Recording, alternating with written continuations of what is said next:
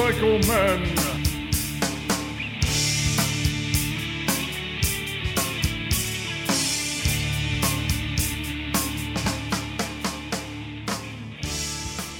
Hello, everyone, and welcome to this episode of Chapters here on the Motorcycle Man podcast.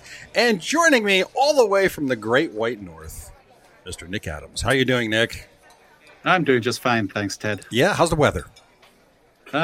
It's cold. It crept up to just above freezing today, but Wow. not enough to get me out on my bike.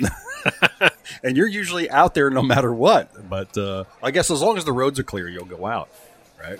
Yeah, pretty Oh, wow. much. As long as it's not too cold. All right. Well, so today we're here to talk about your second book. We're going to pick a chapter out of that, and you've selected, I believe it was chapter 5. Was it chapter 5? You know what? In the book, they're not actually numbered. No, they're So not. I have to-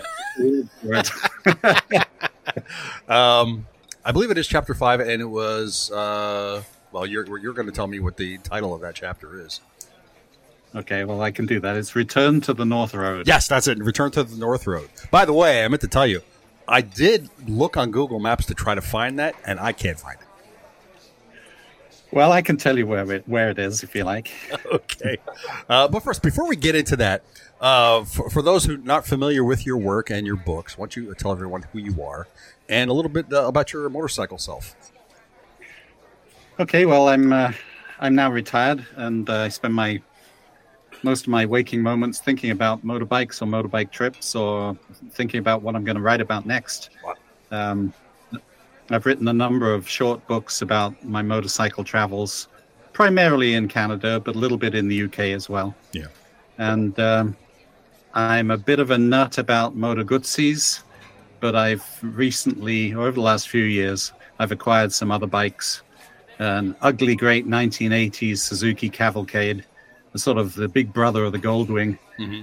And my new, I won't say my best squeeze, but a bike that I'm getting increasingly fond of is a 1960 Panther, which is an old British single-cylinder slogger designed for hauling a sidecar around. Oh, I thought you were kind of fond of the Falcone, though. I was fond of the Falcone, but it had a few little problems, which I was neither skilled enough or interested in fixing. And I'd acquired the Panther, and two single-cylinder bikes in the same household seemed one too many. Okay. So I sold the newer for Falcone. Okay. So on this particular chapter that we're going to review, what bike did you use on this one?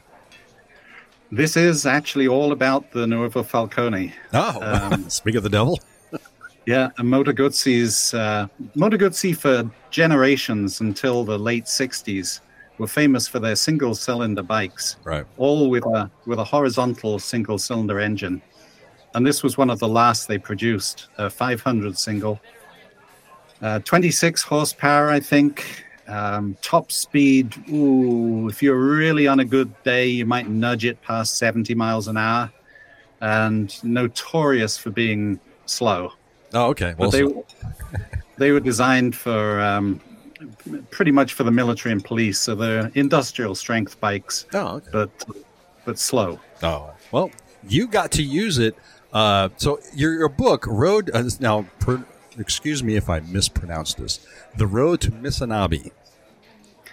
Wonderful. Oh, okay. All right. That's a Score! So now that chronicles some more of your motorcycle adventures. Why don't you give us a brief synopsis of the book? Okay, well, there's a number of chapters, two of which are about this trip up to northern Quebec. Other trips into northern Ontario on my 1972 Moto Guzzi Eldorado. Oh, gosh. Do you know what? I've forgotten about most of the other stuff that's in here. But I'll have You're going to have to reread your own book. Yeah, a lot of little trips into northern Ontario and eastern Ontario on different bikes. Some one of the things about my little motorcycle adventures is they always end in some kind of a disaster. I'm always having things go wrong. The points need cleaning, the plugs get kludged up, but it's part of the charm of riding old bikes. Yeah, well, I mean, they're motorcycles in the 1970s, and it's quite a few years ago, so it's you're going to have problems, maybe. Yeah, and the key is to be physically prepared with the right tools and such like, and more importantly, being psychologically prepared. Oh, yeah. So that if something goes wrong, you don't get into a big panic. Right, exactly. Now, in this particular book, what kind of challenges did you face in this book? Well, in the first part of this little adventure into northern Quebec, everything was going fine until I had a puncture. No big deal. I got a spare tube. So I'm on this. I should put this in context. Northern Quebec is twice the size of Texas. Actually, it's 2.3 times the size of Texas. Yeah, so it's a little big. It's a fairly big chunk of land, and the roads don't actually go all that far north. But the North Road is one of the most northerly of the roads in Quebec. It's a 400-kilometer, well, that's sort of 300 miles of gravel. And it basically starts off in a small community of Chibougamau and ends up on the James Bay Road, which is basically nowhere, because the James Bay Road is itself a 600-kilometer long road that goes as far north as the roads go in Quebec. And that goes up to Hudson Bay, if I'm not mistaken. Yeah, just up to the shores. Well, James Bay is the sort of teat on the end of Hudson's Bay. Sure. But it goes as far on that side of the bay as roads go. So I'm riding along, everything's going fine. I have a puncture, no problem. I pull off the back wheel, fix it, ride on again. 20 miles later, I have another puncture. So I pull over, fix it, ride on, and then it happens again. And of course, I haven't got a puncture repair kit.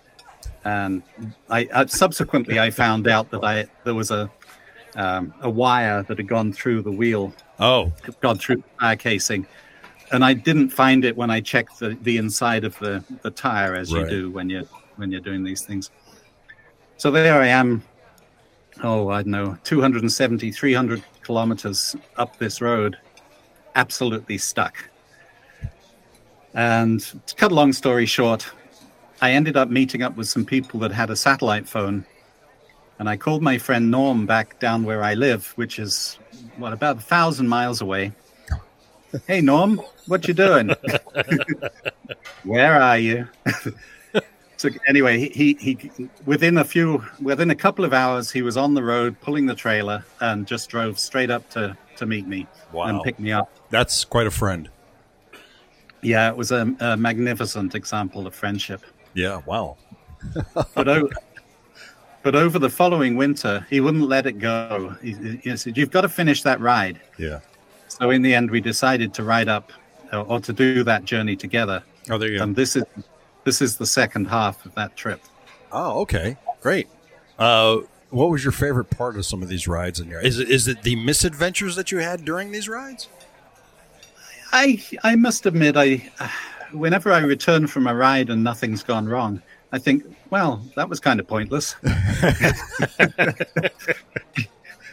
I mean, it's not that I sort of relish the idea of things going wrong. It's just that they seem to be part of the adventure of going places and doing things. So I quite enjoy the thrill of having to cope with something. And the fact that I called Norm to come and get me was a bit of a letdown in the sense I didn't sort of cope with the situation myself. So the return journey was a way of addressing that, shall we say. Now, the chapter we're going to review, or that you're going to tell us about here, is the chapter prior to this. You did have another puncture, and if I recall, you filled your tire with something rather unusual. Oh, that was during the first half of the of this story. Before I ended up calling Norm, I'd been stopped and it was getting dark, and I pulled off into a little side area where I could camp. And I'd read somewhere or heard somewhere, maybe on one of the Adventure Rider forums, that you could in an emergency, you could stuff your tire with branches and sort of fill it out, just sort of replace the tube with bits of vegetation. So I had a go at that. It lasted about 20, 30 miles maybe, and then got me to a place where I could stop. Well, that's good. Yeah, that was okay, but I tell you, it makes a fantastic mulch. I can imagine so. But it still felt like you were riding on a flat tire, though, didn't it? It was I perhaps should have chosen what I jammed it full of more wisely. Perhaps there was a bit too much give. I didn't force enough material in, and it felt like a proper tire for a little while, but then it gradually got softer and softer. Yeah. And wow, that's pretty cool. Next thing you knew, I was slewing all over the road. Now, in this particular chapter that we're going to talk about, the Road to... No. The chapter.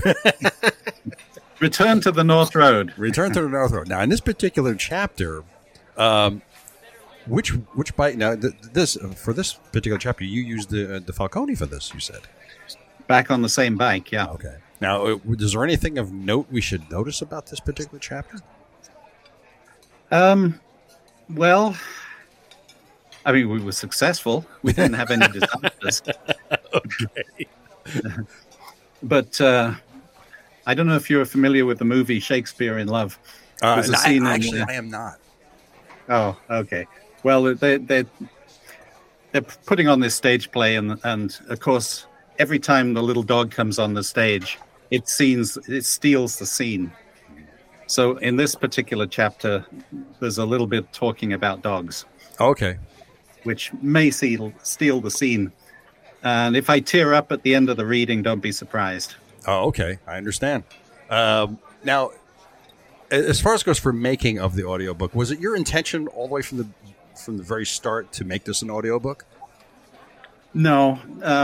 All of these have been written as for a sort of publication through Amazon, right, as either electronic books or paperbacks. And I started doing the audiobooks just for fun, really, and then suddenly realized that I really quite enjoyed doing it, and people seem to like them. Yeah. So now, as far as goes for the recording process, did you find it easier to just narrate the book yourself versus hiring someone to do it for you? I'm way too cheap to hire anybody to do anything like that for me. Was it difficult at first? I mean, were you a little uncomfortable with it at first? No, I grew up in a grammar school. Well, went to school and grammar school in the UK, and one of the things that we had to do as a class was we take turns in reading out loud. Right. And being teenagers, most of the other kids had no interest in reading out loud, so I ended up doing a lot of it because I quite enjoyed it. Oh, so I just sort of I tapped into that when I was doing the audiobooks. And I guess there's a certain tolerance of your own voice too that helps. Oh, I love the sound of my own voice. Well, that's good, because I know there's some people who hate the sound of their own voice, especially their recorded voice, but it doesn't matter. Now, how long, from start to finish, how long did it take you to record this audiobook? Let me think. Probably,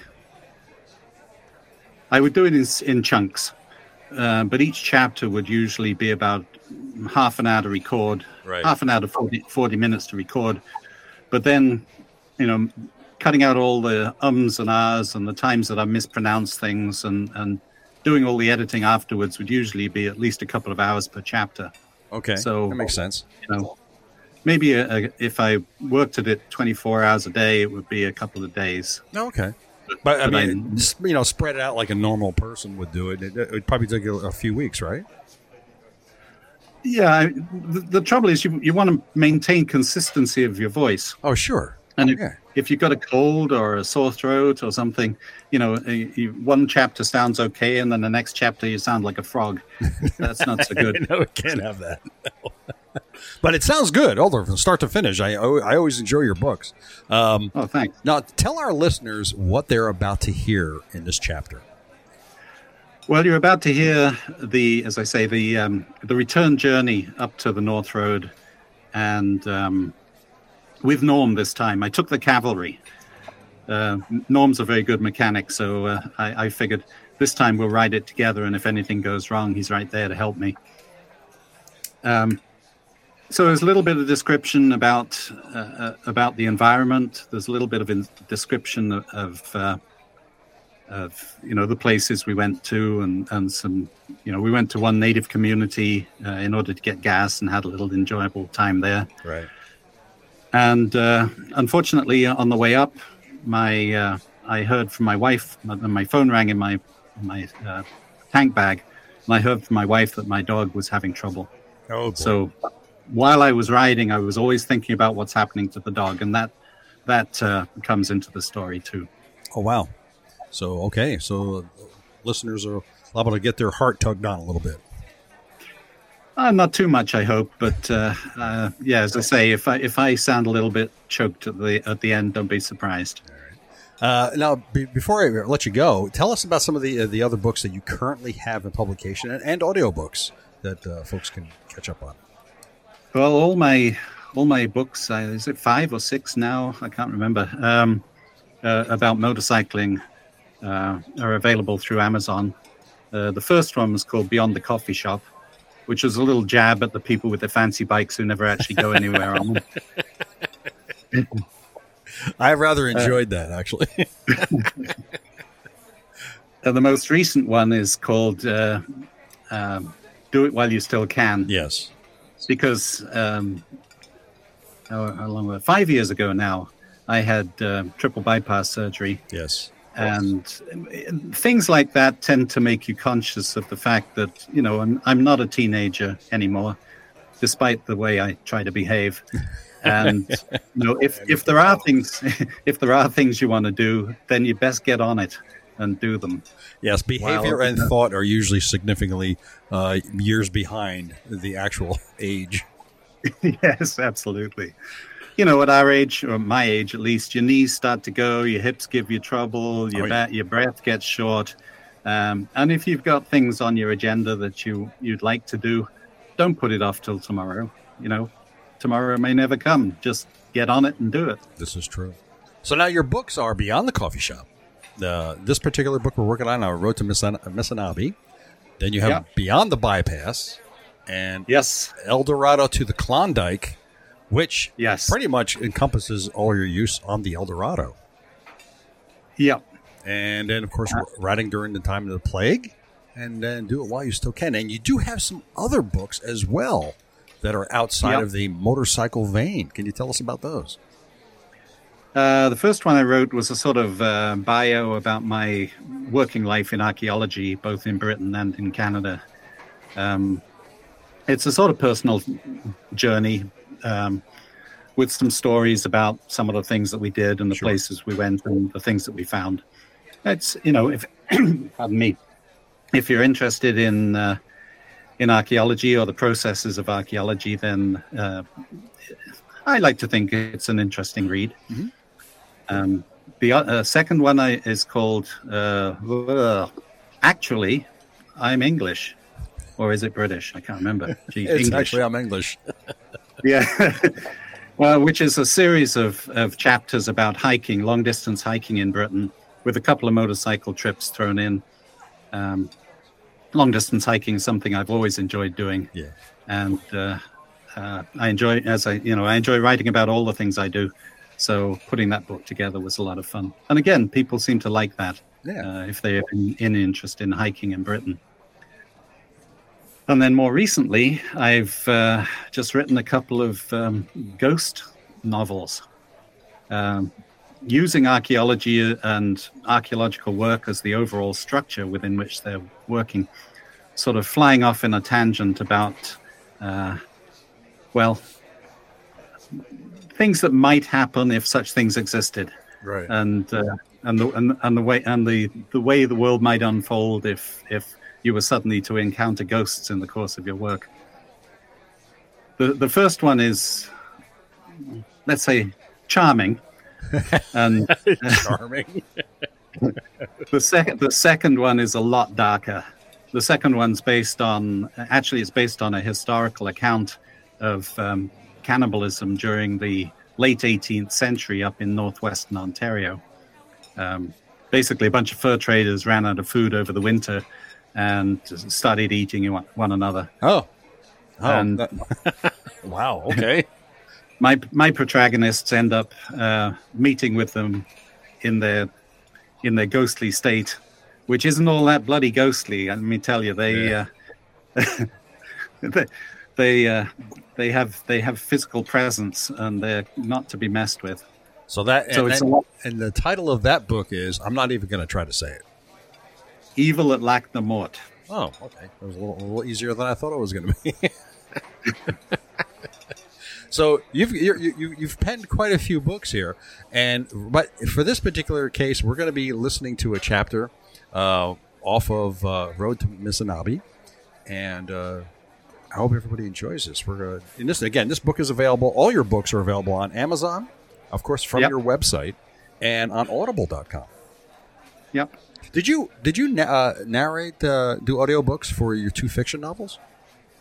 Yes, it did. You did. Yeah, So everything you've written so far is available in audio book format.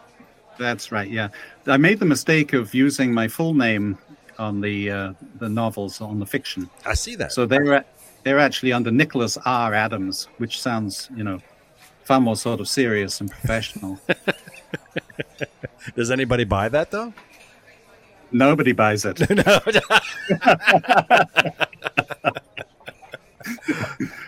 All right. No, there's no film crew lining up outside to take the rights or anything like You that. never know. I mean, I think both of them have great potential to become some sort of a what do they call those kind of thrillers?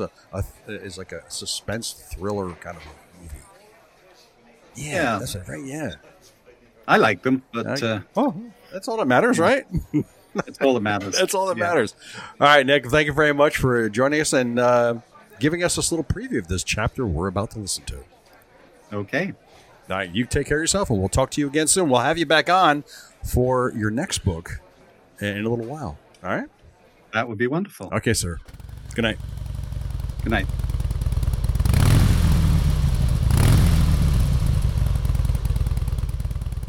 Chapter 5. Return to the North Road.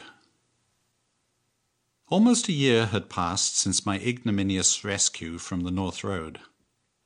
Norm had gained minor celebrity status for his heroic and selfless manic drive north, while I got labelled as the poor sap too stupid to pack a puncture kit. Back home, I'd removed the tire, poured out the finely ground mulch which was all that remained of the branches and twigs I'd used as an ersatz tube, and discovered a tiny staple protruding from the inner case of the tire. It didn't seem like much, and indeed, I'd managed to overlook it twice while trying my repairs on the road, but it had been enough to puncture 2 tubes. Even though I'd ridden the fully loaded bike many miles over rough gravel with it virtually flat, the tire seemed perfectly fine. There were no belts protruding from the casing, the side walls seemed to have decent strength, it looked perfectly normal. At the time, I'd been sure it was ruined. Had I thought there was some possibility that I could have ridden home on it, I would have been looking for a puncture repair kit and not have bothered Norm at all. But hindsight, as they say, is 20/20. Over the winter, the North Road came up in conversation many times. Norm was determined that we should go back and complete the journey, if for no other reason than to save the poor old Nuovo Falcone's dignity. He'd bought my son Sam's Kawasaki Versys and had done some of the usual Norm fixes and upgrades, including fitting some dual sport tires. Now all we needed was for the days to tick by on the calendar. I'd been vacillating about the trip. Even under normal circumstances, Norm is a faster rider than I am, and the Falcone, not to put too fine a point on it, is a slug. Although he assured me that he would be happy to ride at any pace I set, I wasn't feeling comfortable about having him breathing down my neck on the long highway haul up to northern Quebec. Once we were on the North Road, things would be fine, as the road surface sets the speed of travel more than the bike's. In the end, we opted to ride up separately and meet in Amos, after which we would make our own ways to Matogamy, then ride the Lower James Bay Road and the North Road together before making our separate ways home. I'd like to take credit for the brilliant compromise, but I can't. It was Norm's idea. Spring was slow in coming. We both had work and family commitments, which meant it was mid-May before we could head out on the road. Both bikes had been packed, unpacked, and packed again many times just to keep our minds occupied as the days passed. Not surprisingly, Norm's packing was more elegant than mine. Mine was the usual rat's nest of waterproof bags, old military canvas tool bags and jerry cans, all held on with bungee cords and elastic netting. My dog's saddlebags were drafted into service and strapped across the passenger seat, each side containing a 5-litre fuel container to supplement the 10-litre jug on the rear rack and the fuel in the main tank.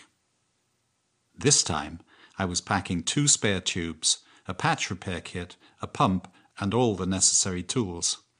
I was determined not to get stuck. I followed my usual and favourite route north through rural eastern Ontario, across the Ottawa River and the lovely hilly country of the Outaouais region up to Maniwaki. Just before Calabogie, I slowed to a crawl and let a porcupine waddle across the road. When he didn't seem to be in any hurry to get away from the road, I stopped the bike and took pictures until he disappeared into the cedar bush. Sadly, porcupines are a common roadkill. Their defensive strategy of stopping and turning their backs to danger is rather counterproductive in a world of cars and trucks. Things were going well. The bike was making its usual cacophony of rustling cogs and rattling tappets. There was air in the tires, and I was managing to find a gear or two whenever I needed it. I was just about to pull into a gas station when from deep within my tank bag, my phone began to ring. It's amazing how long it can seem to take to steer the bike to the curb, remove gloves, unzip compartments, the wrong one first of course, then dig out the phone from the mess of camera bits and miscellaneous charging cords. I was sure I was going to miss the call. Hello? Hello, Nick. I think Casey's had a stroke. Casey was our 13-year-old cantankerous German Shepherd. Her head's cocked to one side and she can't stand up. She's okay, but a bit confused. Was this going to be the end of my trip so soon? It wasn't even lunchtime of the first day. Casey's life had been full of love and adventure, and she was with people she loved and trusted. I decided that since Chris and my eldest son Sam were clever, kind, and capable people, there was little I could do to help that they couldn't manage on their own. They would call the vet and see what could be done. With a heavy heart, I carried on. Not far north of Maniwaki, Highway 117 enters a vast area of lakes, forested hills, and rocky outcrops. I'd been rather dreading this section. The road is broad and fast, with sweeping bends, numerous steep rock cuts through all the sides of the hills, and many long, long hills. On a modern bike, it's a relaxing ride, where keeping one's speed down to the general vicinity of the speed limit is the biggest problem. On the Nuovo Falcone, I could usually only reach the speed limit on the downhill stretches. On the uphills, my speed would drop dramatically. Changing down made little difference. If the bike had decided it was a 45-mile-an-hour hill, that's the speed it would climb it, no matter what tunes you tried to play with the gears. If the shoulder was paved, I'd usually move over enough to let speedier drivers pass, but once again, I was reminded of how polite Quebec drivers can be. I never felt hurried. About halfway through the La Vérendrye Park, I pulled over in a rest stop for a bit of a break and parked next to a still lake. Casey was on my mind. If she'd been there with me, she would have been up to her belly in the water in no time. She loved to wallow, and if the water was black with mud and muck, so much the better. I called Chris to see if there was any news. According to the vet, Casey's condition was probably idiopathic vestibular disease, a common condition in older dogs that causes balance trouble, head tilting, and general disorientation. There were drugs available that might help, and the wait-and-see approach was recommended. It wasn't necessarily the end of the line, and she almost certainly hadn't had a stroke. Much relieved, I carried on. Before her hips began to fail her, she'd been a constant work companion, keeping guard to make sure we weren't disturbed by squirrels or chipmunks. Whenever she travelled with my crew in the van, she would excitedly yodel all the way to wherever we were going, which could get a bit tiresome on a long trip. Mysteriously, she always knew when we were on the way home. She would find a spot to curl up and would sleep soundly the whole way and never utter a peep. She was well used to hotels and motel rooms and was a perfect house guest. As soon as we entered the room, she would lie down, usually between the beds, and hardly move until next morning. Somehow, she knew to relax and be quiet.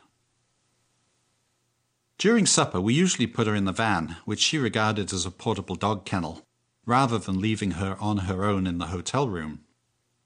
Returning from supper once, somewhat boisterously after a few beers, we forgot to put her on the lead as we raced into the hotel to avoid a rain shower. Casey was in the lead as we turned a corner in the corridor, so the first thing the poor young man coming from the other direction saw was a 100-pound German Shepherd heading his way, ears erect and full of menace. Not exactly what you expect to see in a Comfort Inn. I often thought Casey would make a fine police dog. She was fearless and had a way of greeting the world head-on.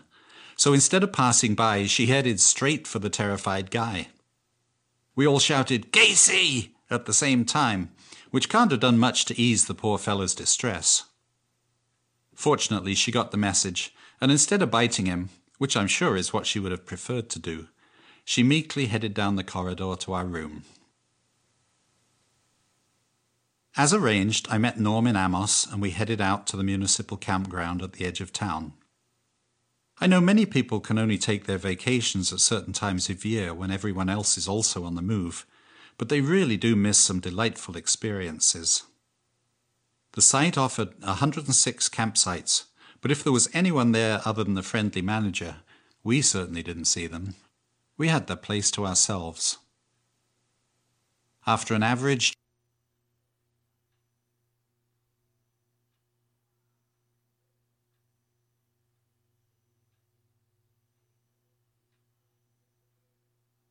chicken dinner in a restaurant in town, we settled in with a couple of cans of beer before crawling into our sleeping bags. Since the 115-mile run up to Matogami is a well-paved, fast road, we opted to rendezvous at the gas station in Matogami and ride at our own pace. Norm set off just ahead of me, and I lingered to take a picture of an enormous pile of logs in the yard of a pulp mill, so I assumed he'd be twiddling his thumbs for hours before I arrived. He might not have been strictly telling me the truth, but he assured me that he'd only got to Matogami about 20 minutes before me. Somewhat encouraged, and now with full fuel loads, we set off north, with me in the lead setting the pace. I needn't have worried about holding Norm back. We were barely past the James Bay Road sign-in building when the paved road surface suddenly changed to fresh, loose gravel. On these surfaces, the Nuovo Falcone is a match for almost any bike, especially one like the Versys, with its paved road-oriented 17-inch front wheel. Norm is a better gravel rider than I am, but I didn't notice any inclination for him to go sailing by, as both of us had our hands full just staying upright. The gravel section didn't last long, and soon enough we were humming along over the rough and frost-heaved pavement of the James Bay Road. It's about 170 miles until the turn-off at the North Road. 170 miles with no services, no houses, and other than the road itself and a couple of rest areas, virtually no signs of human life, and just spruce and birch forest as far as the eye can see. As usual, we stopped for a break at the Rupert River, about 160 miles north of Matogami, and about 12 miles south of the junction with the North Road, where we were immediately greeted by a whiskey jack, who flitted about silently, hoping for a handout. The rapids weren't as impressive as I've seen them. Folks in New York State must have had their air conditioners turned on already, siphoning up the power from Quebec Hydro, which diverts much of the water through its generating plants. Nevertheless, even with only scenic water, they are still plenty vigorous and no place to find yourself in a canoe. A short ride further on brought us to the junction with the North Road, where the road sign indicated 424 kilometers to Chibougamau. Other than a gas pump and limited services at Camp Nemiscau, 72 miles down the road, there were no other services unless you ventured the 6 miles off the main road to the Cree village of Nemaska. We checked our fuel supplies and found we had more than enough to get us to Nemaska. A tiny amount of snow lingered in the crevices on the higher hills, but we were untroubled by weather or cold. An enormous forest fire had burnt off all the trees on the surrounding hills, leaving exposed rock and low shrubs on the tops and dark patches of unburned spruce trees in the valleys. I'm using the word hills loosely here. The glaciation in this part of Quebec was so relentless that the terrain has been more or less ground flat. Only the most resistant rocks withstood the miles of grinding ice. So when I talk about hills, I actually mean the few higher bits which stand out from the otherwise flattish plain. That all makes it sound a trifle boring, but to me, it's anything but. Everywhere you look, there are ponds, swamps, rivers and lakes, completely devoid of any visible signs that anyone has ever touched the waters. It's not true, of course. Cree people and their ancestors have been living in the region for thousands of years and know all its secrets well. But their impact on the land has been slight. Decent views are rare, but once in a while the stunted trees along the road margin will open up, exposing a vast, empty landscape rolling off into the far distance. And the air. Near the road it's tainted with the smell of gravel dust thrown up by the occasional passing vehicle. But away from the road, it's crisp, clean and pure, with just a hint of pine. It fills the lungs, and they're happy for it. The gravel road surface was well maintained, with relatively few large potholes, so we were able to roll along at a comfortable speed, riding on the hard-packed areas and doing our best to avoid the deep, loose gravel which piles up in the curves. I was doing my normal thing of stopping from time to time to fiddle with the video cameras or snap a picture of the scenery or the heroic riders. Norm didn't ever object. He would sit quietly on his bike, seemingly content and comfortable. The Nuovo Falcone is at its best on roads like this. Its limited top speed is no impediment, and its soft suspension and sprung seat provide a surprisingly luxurious ride, even when the road is rough. Most of the time Norm would hang well back, as my bike was throwing up plenty of gravel dust. But from time to time he would go past so that I got a chance to choke. Eventually we reached the turn-off to Nemaska. The road had been freshly graded, with a new skim of gravel over numerous soft spots and potholes, so we took it easy during the dusty ride into the village. The gas station was one of the first buildings we encountered, consisting of 2 pumps on a gravel and concrete pad, in front of a rather slick-looking new building with an entranceway built in the shape of a teepee.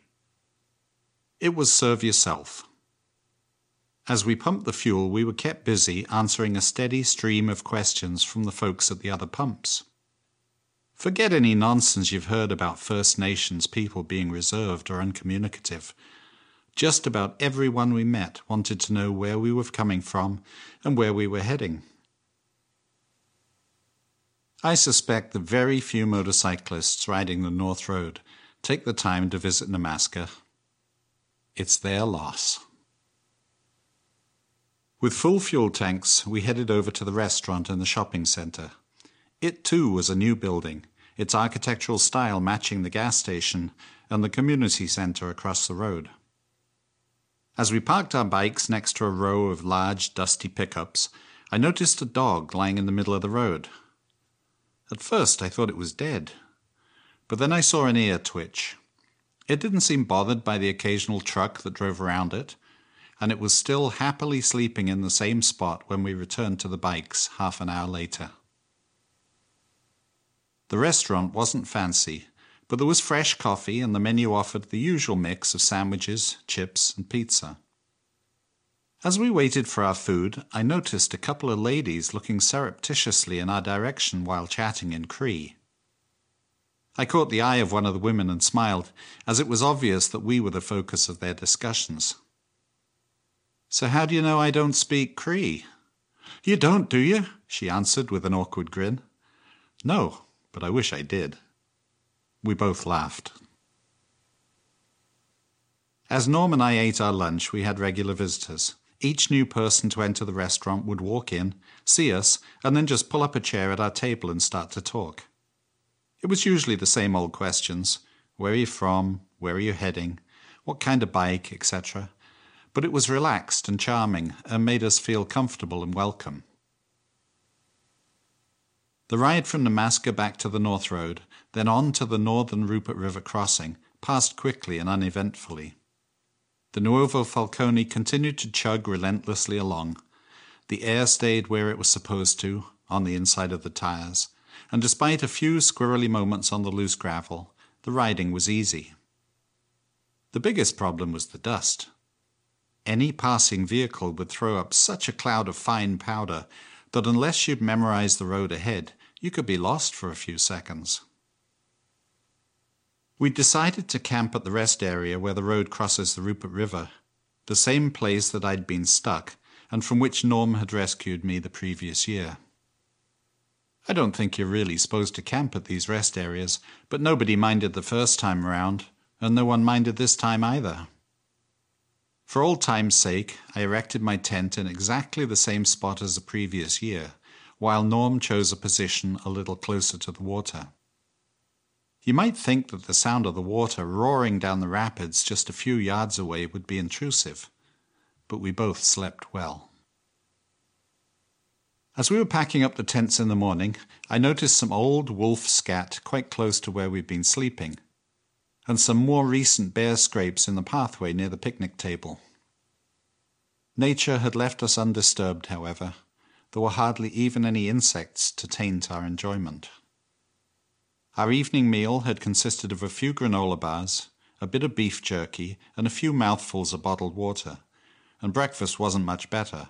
So we were both eager to get on the road in the morning, as we had about 160 miles to ride before we could get anything more solid to eat. As we packed up the tents, 2 whiskey jacks dogged our every move, flitting around looking for scraps on silent wings, or peeping quietly to each other. I subsequently read that whiskey jacks pair for life. These 2 were definitely a team. They did everything together, including using my windscreen as a perch while scanning the ground below looking for any crumbs that we may have overlooked.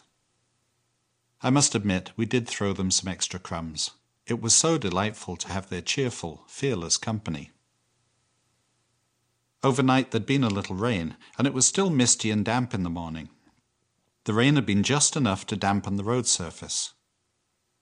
For the rest of the journey to Chibougamau, we were untroubled by dust, although there was still some ice on some of the lakes we passed, and it was just as well that we had our cold weather mitts. Being connoisseurs of fine dining, Norm and I swung into the parking lot of Tim Hortons, and as we sat eating our breakfast sandwiches and drinking some well-earned coffee, it started to rain again. Now that we were back in the world of paved roads, Norm was eager to head for a campground in La Tuque, about 300 miles to the south, and set off while I was still getting myself sorted and refueling. Initially, I intended to head there too, but at my slower pace. But just outside of Chibougamau, I saw a sign for Highway 113 to Senterre, and on a whim swung southwest. The rain stopped after a few miles, and soon the road was dry, save for a few small puddles and damp spots on the paved surface. Some might think this road is boring. It goes on for mile after mile through the endless forest, with only the occasional curve or glimpse of a lake to break the rhythm. Occasionally a car or truck would race by me and disappear into the distance, but most of the time I had the road entirely to myself, with no other vehicles in sight, and just the gentle rumble of the Nuovo Falcone and the rustle of the wind to keep me company. After about an hour and a half, I reached the edge of the village where a large sign bid me welcome to the Cree First Nation of Waswanipi. The gas station was just past the municipal garage workshop across a large expanse of gravel. I pumped my fuel, then went into the store. There were a number of young women and some chubby kids inside. The attractive girl behind the counter said, "Can I get a ride on your bike?" "I'm sorry, but the passenger seat is covered in camping gear and stuff," I said, feeling rather chuffed that she wanted me to take her for a spin. "No, I mean on the front. I want to ride your bike." "Oh, sorry, no." I hope I didn't look too crestfallen as I paid for my fuel and resumed my journey. It always comes as a bit of a shock to be reminded that I'm just an invisible old bloke these days, and not the young, attractive chap I feel inside. The miles droned by, and before long I was working my way through the rain-soaked streets of Val-d'Or, the city of gold. Val-d'Or is a sprawling mining town, and I was in no mood to stop and savor its delights. I'd stopped briefly to put on my rain gear when the first drops came down, and was glad I had. As I circumnavigated the series of roundabouts towards Rouyn-Noranda, it was coming down in torrents. Just on the outskirts of Val-d'Or, I slopped into a gas station and, using my non-existent French, struggled to ask if there was a motel nearby. By good fortune, the young lad behind the counter spoke very good English, and after consulting with everyone else in the room, told me that the options were either to go back or ride the 60 miles on to Rouyn-Noranda. I plugged on. Eventually the rain stopped, but it had taken all the heat out of the day, such as there had been. By the time I got to the outskirts of Rouyn-Noranda, I was well chilled and my eyes were a mess. For the last few miles I'd been riding without a face shield. I liked the feel of the wind on my face, and there were no annoying insects to clog up my eyes. But I paid a price. For some reason, the cold air causes my eyes to water and develop painful little blisters. I stopped at the first hotel I encountered. I must have looked a disturbing sight to the young lady behind the counter, with my salt-stained cheeks and red and bulgy eyes. I paid an outrageous price for what, I have to admit, was a warm and pleasant room, and settled in. My room had a large sliding door which opened onto the parking lot, so I was able to park the bike just outside. Following the old cowboy rule of seeing to the horse first, I did my normal day-end checks before feeding myself. I checked the oil, tires, spokes, and had a quick look round for any loose bolts or fraying cables, but everything seemed fine. There were a couple of shiny Harley trikes in the parking lot, whose owners were unloading their gear into their room. I may as well have been invisible. They had no curiosity whatsoever about the rain-streaked, dusty old bike parked opposite.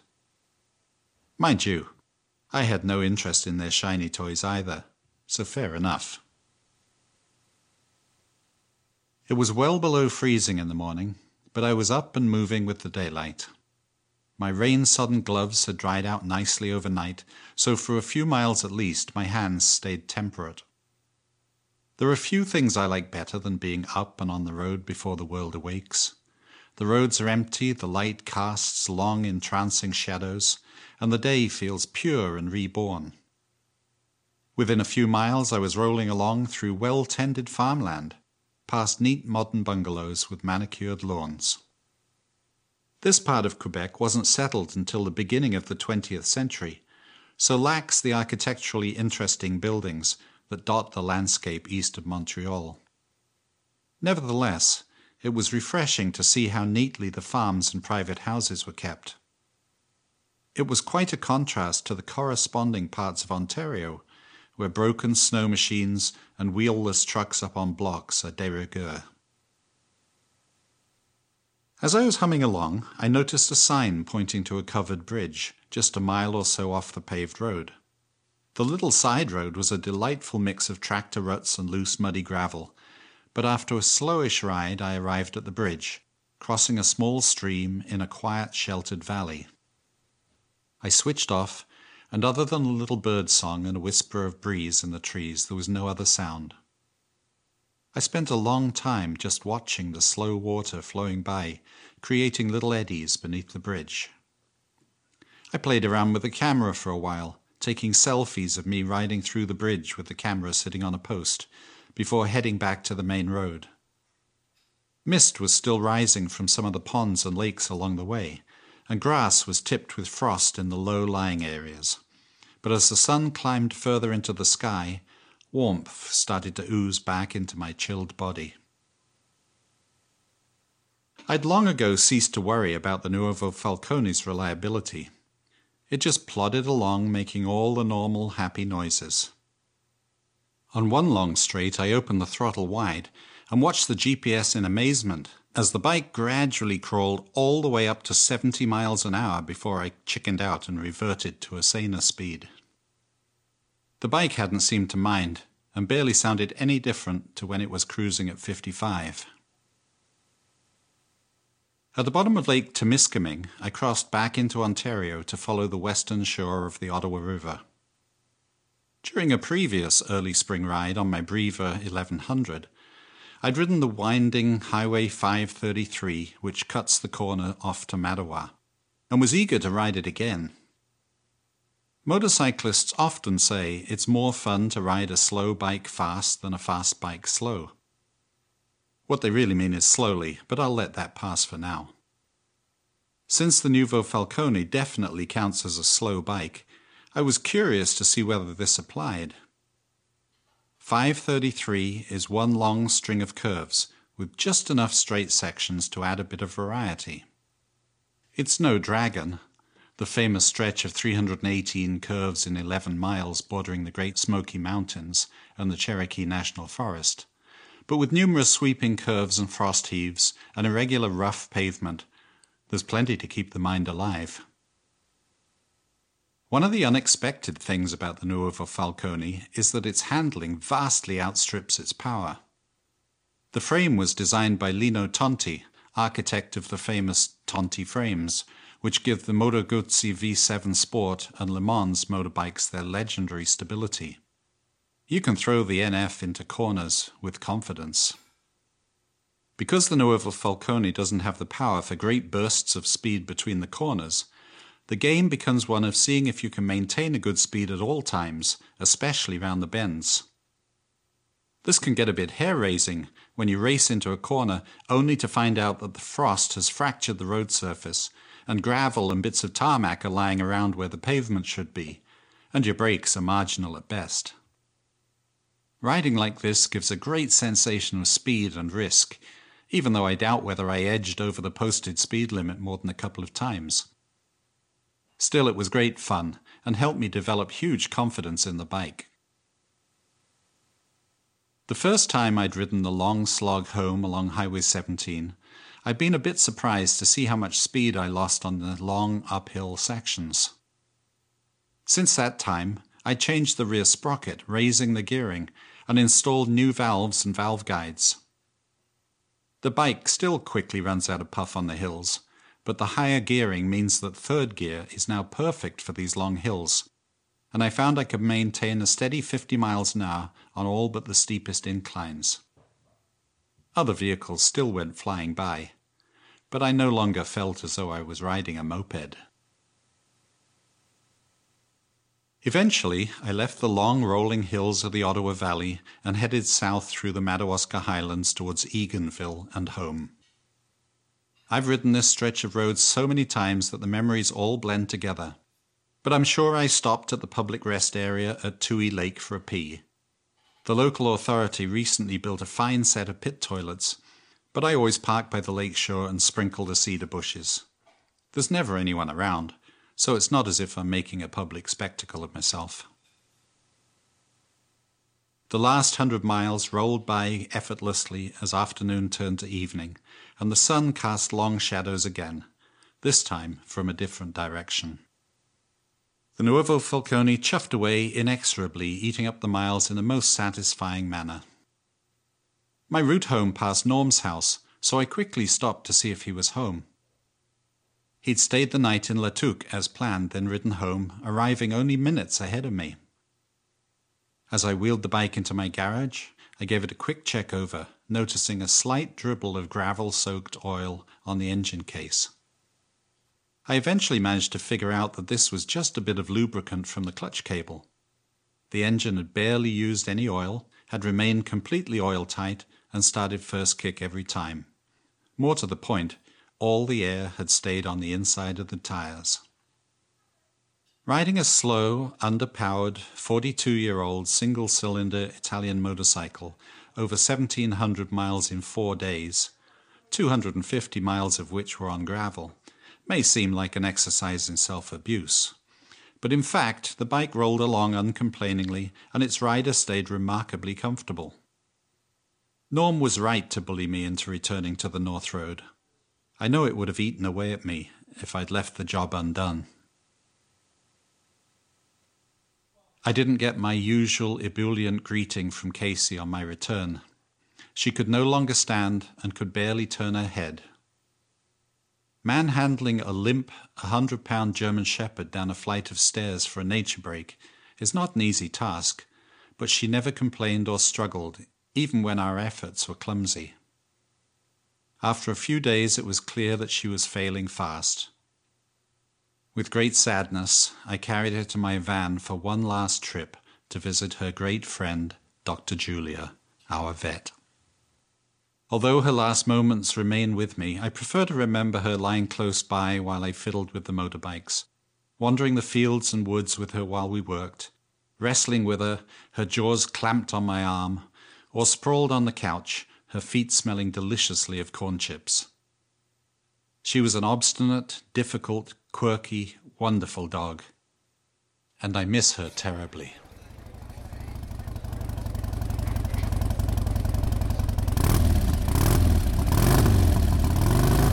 Thank you for joining me and Nick on the Motorcycle Men podcast in this segment of Chapters, where we heard a chapter from The Road to Missinaba. Now, you can learn more about Nick's books by going to nickadamswritings.com, and there you can get a copy of his book. And if audiobooks are your thing, head on over to audible.com, and you can find an audio version of his books there as well. Links will also be in the show notes and, of course, on the Motorcycle Men website. Hey, don't forget to head on over to the Motorcycle Men YouTube channel and watch some of those many videos we have there, including the Ted Shed and Ride with Ted videos. They are actually on the Ride with Ted YouTube channel now. So don't forget, you can also support the podcast by buying us a cup of coffee. That's right. So head on over to the website and click the link on the landing page to buy us a coffee to help us out and help the podcast. Hey, for the rest of the Motorcycle Men team, thanks for listening. And remember, boys and girls, we say stupid crap so you don't have to. Ride safely, kids.